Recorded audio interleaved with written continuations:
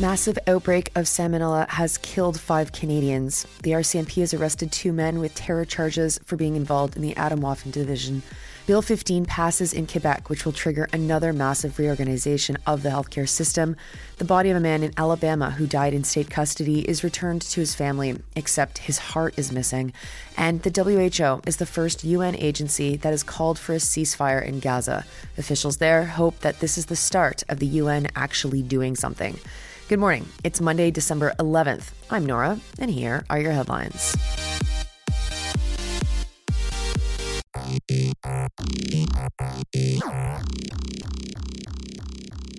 We start with news that I think should be like the biggest national news right now, but somehow I've only seen it shared once by the Globe and Mail's André Picard on Twitter. It tells me that Canadians have become far too used to death related to outbreaks, and I guess we can probably thank COVID for that. CBC News' Rhianna Schmunk is reporting that a major outbreak of salmonella across Canada has killed 5 people as of Thursday. An additional 3 people have died in the United States. That information has come from Public Health Agency of Canada, and Schmunk said that they released no further details about the death toll. 44 people have ended up in hospital. The salmonella was in cantaloupe that was sold across Canada. Many of the patients who've been poisoned were children in daycare and seniors in long-term care. Folks, I guess, who are forced to eat cantaloupe because cantaloupe's actually disgusting. April Hexamer from the Public Health Agency of Canada said this, quote, "This is more cases than what we would normally see in a salmonella outbreak investigation," unquote. She isn't quoted as telling us what the Public Health Agency of Canada considers a normal salmonella outbreak. The outbreak, as I say, is not limited to Canada. It's poisoned hundreds of people in the United States as well. The cantaloupe is being sold by brands Malachita or Rudy and would have been purchased in October and November. If you do have any of those on hand, you should be throwing them out. Cases are highest in Quebec, 91 infections confirmed as of Thursday, which is nearly triple the week before. There are 17 cases in Ontario, 15 in New Brunswick, and 2 each in Atlantic Canadian provinces minus Nova Scotia. Half of the folks infected were over 65. 1 adult was 100 years old. And there have been some babies, less than 1 year old, also infected. Honeydew, pineapple, watermelon, and assorted trays sold by the same 2 brands are also under recall. If you have those items, also throw those out. Dr. Isaac Bogosh from the Toronto General Hospital guessed that the salmonella probably came from the soil of the ground where the cantaloupes were grown, likely contaminated with animal feces. While we probably won't hear a follow-up about the farm conditions that led to this outbreak, it is crucial that someone follow up with some questions. The farms are located in Mexico. Are the workers poorly treated? Is the soil contaminated? Is Canada's Food Inspection Agency watching this company closely to stop any future or ongoing outbreaks? What did the Canadian Food Inspection Agency do in this situation? Should they have caught this before it was sold? There's a lot of questions that I'll be looking to see if we get answers to. Next up, the RCMP has charged 2 men with terrorism charges for their activities with the Atomwaffen division. This violent far-right white supremacist organization was deemed a terrorist entity by the federal government, and after an 18-month investigation in both Toronto and Niagara, they've arrested 2 men. Police found that they were promoting Atomwaffen and another group called the Active Club Canada. That group has been doing active combat training in parks. By the way, imagine randomly coming across that as you walked your dog. They say that the Active Club Canada has ties to the neo-Nazi group, the Hammerskins, in Durham. The RCMP posted a photo of the group and kindly blurred out everyone's faces. The RCMP also doesn't name the 2 men who were arrested for some reason, even though their first court date was last week. The CTV News report from Abby O'Brien is sole-sourced from the RCMP and doesn't explain why the 2 individuals were not named. It also doesn't explain why there were only 2 arrests when the RCMP shared evidence of more than a dozen of these trash men in this photo posing with 2 neo-Nazi flags. The report from CTV is really just the RCMP press release, and so you're better to just read it from the source directly. Now to Quebec, where Bill 15, a massive healthcare reform bill, has been adopted. The government forced the vote, which happened at 5:15 a.m. on Saturday, with 75 votes in favor and 27 against. That basically means that the CAQ was in favor and the opposition was opposed. They then adjourned until January 30th. The bill will create something called Santé Québec, which will centralize a lot of our healthcare system. Minister Christine Dubé said that the reforms will make it easier to see a specialist and allow people to go to a hospital regardless of their postal code. That's how CBC News explains it. But as someone who's lived here for 11 years, and I guess I've never gone to a hospital outside of my own city, I have no idea what that actually means. There are almost 1,200 articles in the bill, something that made it, as CBC called, quote, one of the most imposing bills in Quebec history, unquote. The reforms will integrate the CIUS and the CISSs, agencies that were created by the last major reform under the Liberals, which was not that long ago. I think, 7 years, 5 years? My God. It will make Santé Québec the province's sole employer in the healthcare system.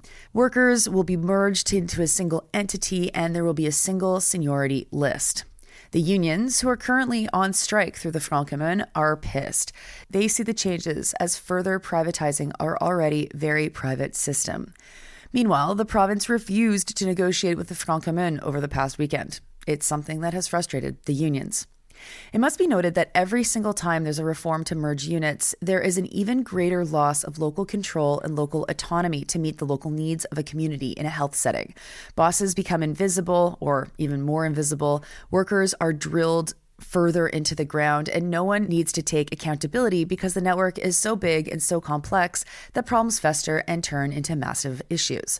So, as someone who has just found out that I'm losing my doctor because of a personal leave of absence, this doesn't exactly fill me with much confidence. There will be fewer labs, fewer centers for services, and more quote-unquote efficiencies across the entire system. That will absolutely make healthcare worse in the province. And as things are getting worse, of course, there will be more private clinics popping up to pick up the slack. That's how this will work. The private clinics, they will have local leadership. They will be locally controlled. They will not be burdened by these massive bureaucracies, and therefore they will be more efficient. It's a wonder that the CAQ plowed ahead with these reforms without allowing more debate. The Liberals' massive reforms from a few years ago are the stench that endures from their long tenure in this province, and there's little doubt that the same thing will be true for the CAQ. I guess all we can do is brace ourselves and support the workers. I'll also just note in this article, it's very classic that it's got the order of comment like this: the Parti Québécois, followed by the Liberals, followed by Québec Solidaire, even though if you're going to do it by order of seat, it would have been Liberals, Québec Solidaire, and then the Parti Québécois. But I guess it's by, voting intention based on the polls. CBC never misses a chance to make sure that Québec Solidaire is buried at the end of every article. Next to Alabama, where the Birmingham News is reporting that Brandon Clay Dotson's body was returned to his family without his heart inside of it. Dotson died at the Ventress Correctional Facility on November 16th.